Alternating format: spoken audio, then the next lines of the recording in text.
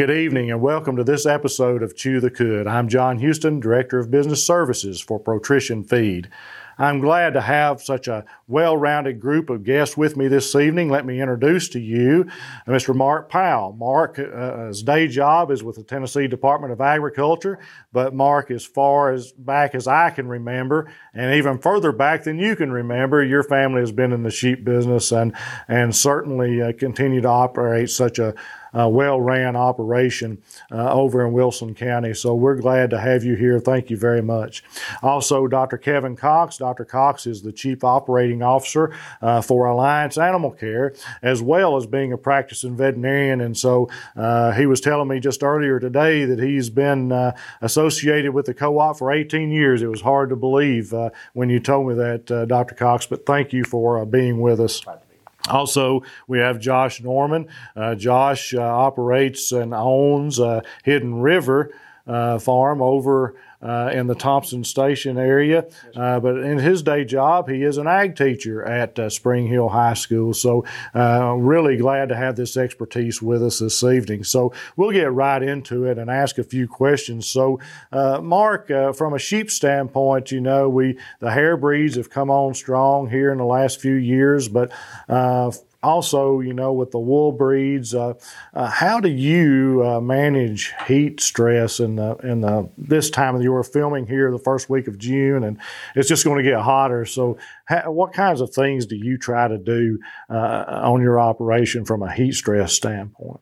We raise, all of our sheep have wool, so obviously shearing is a big job at our farm, and we try and get that done as early as possible, but not too early. You know, in Tennessee, we've got some chilly nights, even in April and sometimes in May. So I generally don't shear before April, but sometime in May, we get the entire sheep flock sheared off, completely slicked off, and that certainly takes care of them for the summer and the fall. And that's one of the major reasons you have heat stress in our sheep anyway. Providing obviously plenty of good clean water at all times for the sheep is important. And then all of our sheep graze, they graze year round mostly, but in the summer they're all outside, but we have to provide plenty of shade, whether that's a shelter or our farm is divided up into 15 different paddocks, so each one of those has either a shade or a tree line in it where they can get under and stay cool.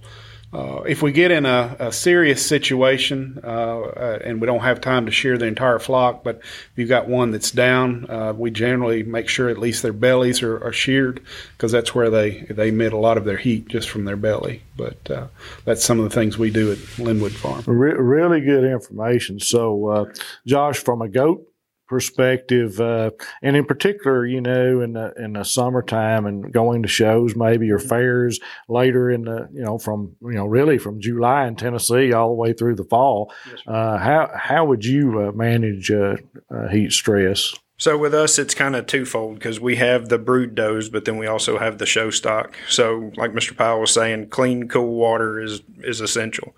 Luckily, we don't have to worry about shearing or anything like that. We run commercial and registered boar goats, so they were originally adapted South Africa, so they're very heat tolerant. But water is key with any livestock, especially come summer. We don't have automatic waters. We're still watering out of troughs, but we'll dump them every 2 or 3 days just to put cool, clean water in it. The does on pasture, like Mr. Powell was saying, they've got some type of shade, either a run-in or a tree line where they can get into the shade and everything, stay cool. I know some people have gone so far in the real hot summers to put sprinkler systems or misters up into the run-ins and everything, just to try to help cool the ground so that when they're laying down, they're dissipating heat as well. On the flip side of that, with our show stock, it's hair. I mean, we're growing as much hair, working hair and everything. So actually in our barn, we've probably got between 6 and 9 fans running at all times. The show goats, we're changing water twice a day. we're adding in some type of electrolyte just to keep them drinking and everything. But just keeping them cool. There's different products, feed-through products that you can use to help regulate body temperature and everything else. But keeping them cool, especially when they've got an inch and a half of hair, and it's that thick hair, regulating that body temperature and just keeping them comfortable. Really good. Well, thank you very much. Let's shift gears just a little bit. Dr. Cox, I'll address this question to you from a general health standpoint. When we think about vaccines and we think about, we have breeding stock, and then we have babies coming along, as well. Just general health recommendations. What would you recommend that if we don't do anything else, do this? Okay. Well, that's an excellent question. In the small ruminant world, we're challenged just a little bit in that there aren't many vaccines that are labeled for sheep and goats. And so we do have to meet that challenge. But by far, the number one thing that is an absolute must is to vaccinate for the clostridial diseases, specifically Clostridium perfringens type C and D and tetanus. And so thankfully, there is a vaccine that's labeled for small ruminants for those diseases, and that's called Barvac CDT. And we encourage everyone, no matter whether it's brood stock or show stock, to vaccinate all small ruminants with that vaccine. We encourage people that have brood stock to vaccinate about a month before lambing or kidding in order to put good colostral immunity into that milk. So we want to make antibodies and put it in the milk and pass it on to those babies as quickly as we can get it. If we can't get that done, then we'll think about vaccinating the lambs or the kids with that vaccine very early on in life. So as early as 2 to 3 weeks of age, which is probably a little earlier than we would normally recommend, but if their moms have not been vaccinated, we would go ahead and do that. If the mothers have been vaccinated, then we might wait till about 4 to 6 weeks to vaccinate with that specific vaccine, Barvac CDT. In terms of other vaccines, certainly with the goats, we worry just a little bit more about leptospirosis and lepto-abortion. There's not a vaccine specifically labeled for goat lepto, but we do have the cattle vaccines. And if you have a relationship with your veterinarian and you talk to your veterinarian, he can recommend that you use that vaccine off-label and use it in your small ruminants. We worry just a little bit less about lepto in the sheep, but those are the two things that we would for sure talk about in terms of vaccines. So the clostridial diseases, perfringens, type C and D, tetanus, and then lepto. So let me follow up with a question. As you mentioned vaccines, we hear the term overeating disease, enterotoxemia. Talk to us a little bit about what that is, and does it have a lot to do with overeating? Yeah, that's an interesting name for that specific disease, and it's kind of an unfortunate name in my opinion, because it really doesn't specifically come from the lambs overeating or the kids, but it is the common term or the lay term for the clostridial diseases caused by perfringens, so Clostridium perfringens type C and D. And we can have some nutritional upset disturbances, if you will, that can cause bacteria to die off in the intestines. And when those bacteria die off, they release an endotoxin, and that's where we get the enterotoxemia. So while people may think that it's actually eating too much, it could be related to eating too little, for instance, if it causes a bacterial disturbance that causes that bacteria to die off.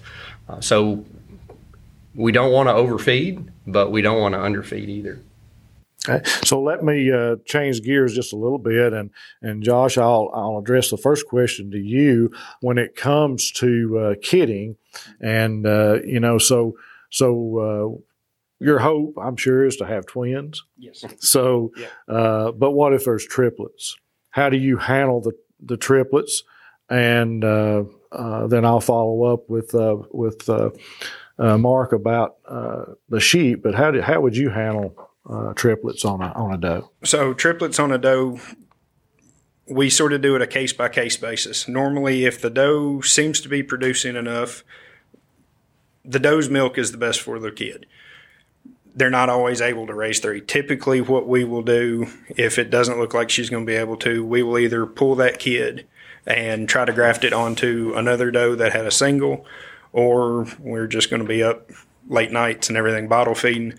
Something we actually did in the last 2 years was purchase one of the automatic milk machines.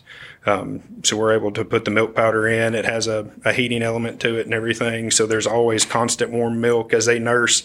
It trips a sensor and augers in the correct amount of weighted powder and water and mixes it so that they always have access to it. But a lot of the times we end up pulling the kids. Luckily, where I'm a school teacher, they tend to go to school with me, and the kids get to bottle raise them. And we've done that the last 2 years when we've had triplets, and the students really enjoy doing that. I never thought about that. I'll bring you a load. All right, then. So just following up, Mark, when you do have to bottle feed, how do you go about that? Do you leave those lambs with everything else? Do you separate them? Are you bottle feeding with actual bottles? Do you use buckets? How do you do that? It depends on the number that we have. If we just have a couple, which we hope is the case, we'll just fix individual bottles. If there's several and we're having to feed them quite frequently, we've got a lamb bar, I guess you call it. It's a bucket with several teats on the bottom, and you can just pour the milk in there, and that's a little better because they can nurse or get the milk around the clock. We put a milk jug in there full of ice water and keep it cool so it doesn't spoil. But that seems to work for us to use that lamb bar if you've got quite a few. And generally we will keep them in a separate lambing pen or separate area just to themselves and try and get them off within a month. So we bottle feed them and then within a week we'll have creep feed in there, and hopefully they'll start eating that, and then after a month wean them off to the creep feed. Excellent. So another health question, Dr. Cox. I know a lot of people deal with this thing we call bloody scours or coccidiosis, and in particular in these commercial operations for sure. And so how would you recommend that we, I guess, identify that, and then how would we treat that? Yeah, coccidiosis is a terrible problem for all ruminant species, but specifically in small ruminants, that's a challenge for us. Identifying it can be even a challenge. Most of the time we can notice that if an animal's having diarrhea that's either bloody or just really, really loose, we can suspect it. And some places and in some farms, they'll go ahead and start treating empirically, just assuming that they have some coccidiosis. Taking a stool sample to a veterinary clinic, having a veterinarian or a technician run that stool sample and look for the coccidiocytes or the little eggs can certainly confirm that. And that's generally probably the ideal way to do it. But treating for that is not, treating empirically is not a bad idea, especially until you get your diagnosis. So in terms of treating, there's a couple of options. Certainly treating in the water is a great option. There's a drug called Amprolium that comes in a brand name product called Corid that seems to work really well in terms of treating active cases, and in some places that's even used as a preventive to try to keep coccidiosis from getting started. And certainly there are feed-through options for coccidiostats that have certain feeds will have either monensin or lasalicet or something like that in it that will help control coccidiosis in the commercial operations, stocker type operations, if you will. Okay, real good. So if we think about this coccidia, and I wanted to ask just a follow-up about antibiotics, and if and I guess it matters to everybody in the livestock business, but what is coming down the road with antibiotics and how important it is to be aligned with a local veterinarian. Well, as a veterinarian, I think it's extremely important that you have a great relationship with your veterinarian for a number of reasons. But in the future, it's going to become imperative.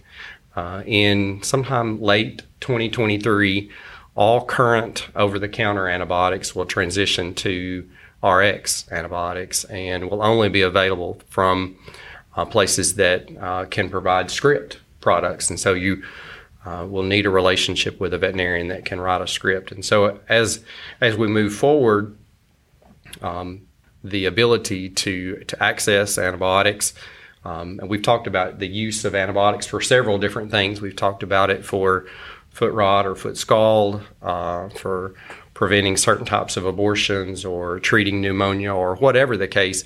All of those are going to require that relationship with your veterinarian to be in place so that he or she can write you a script for those antibiotics.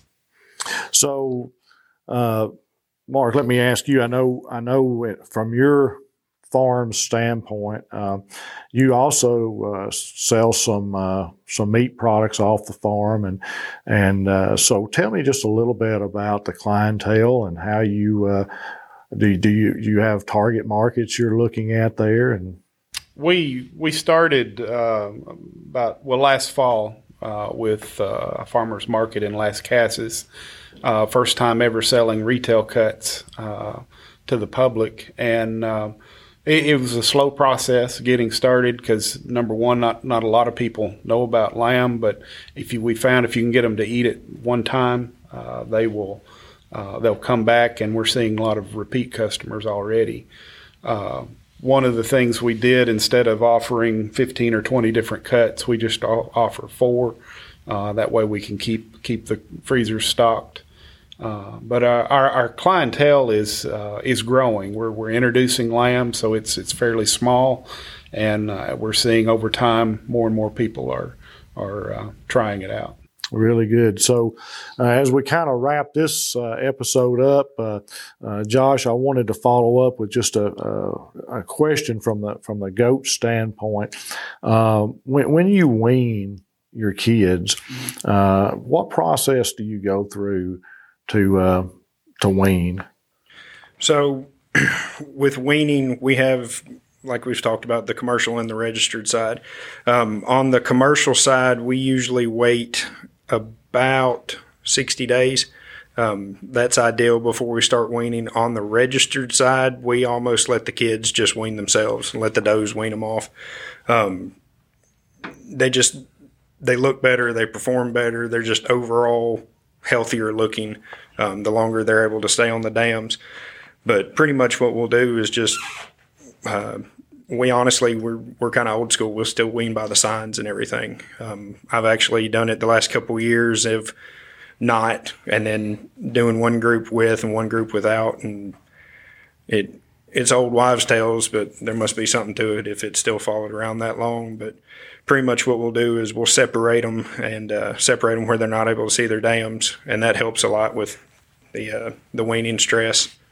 But stressing them, as little stress as we can, and weaning is usually going to be the best thing we can do. Great. Well, thank you very much. And Josh, I appreciate your time today for this segment of Chew the Cud. And Dr. Cox and Mark, thank you so much for being here, and certainly appreciate all the expertise that you've shared. For any questions or concerns or products or comments, please check with your local farmers co-op. Thank you.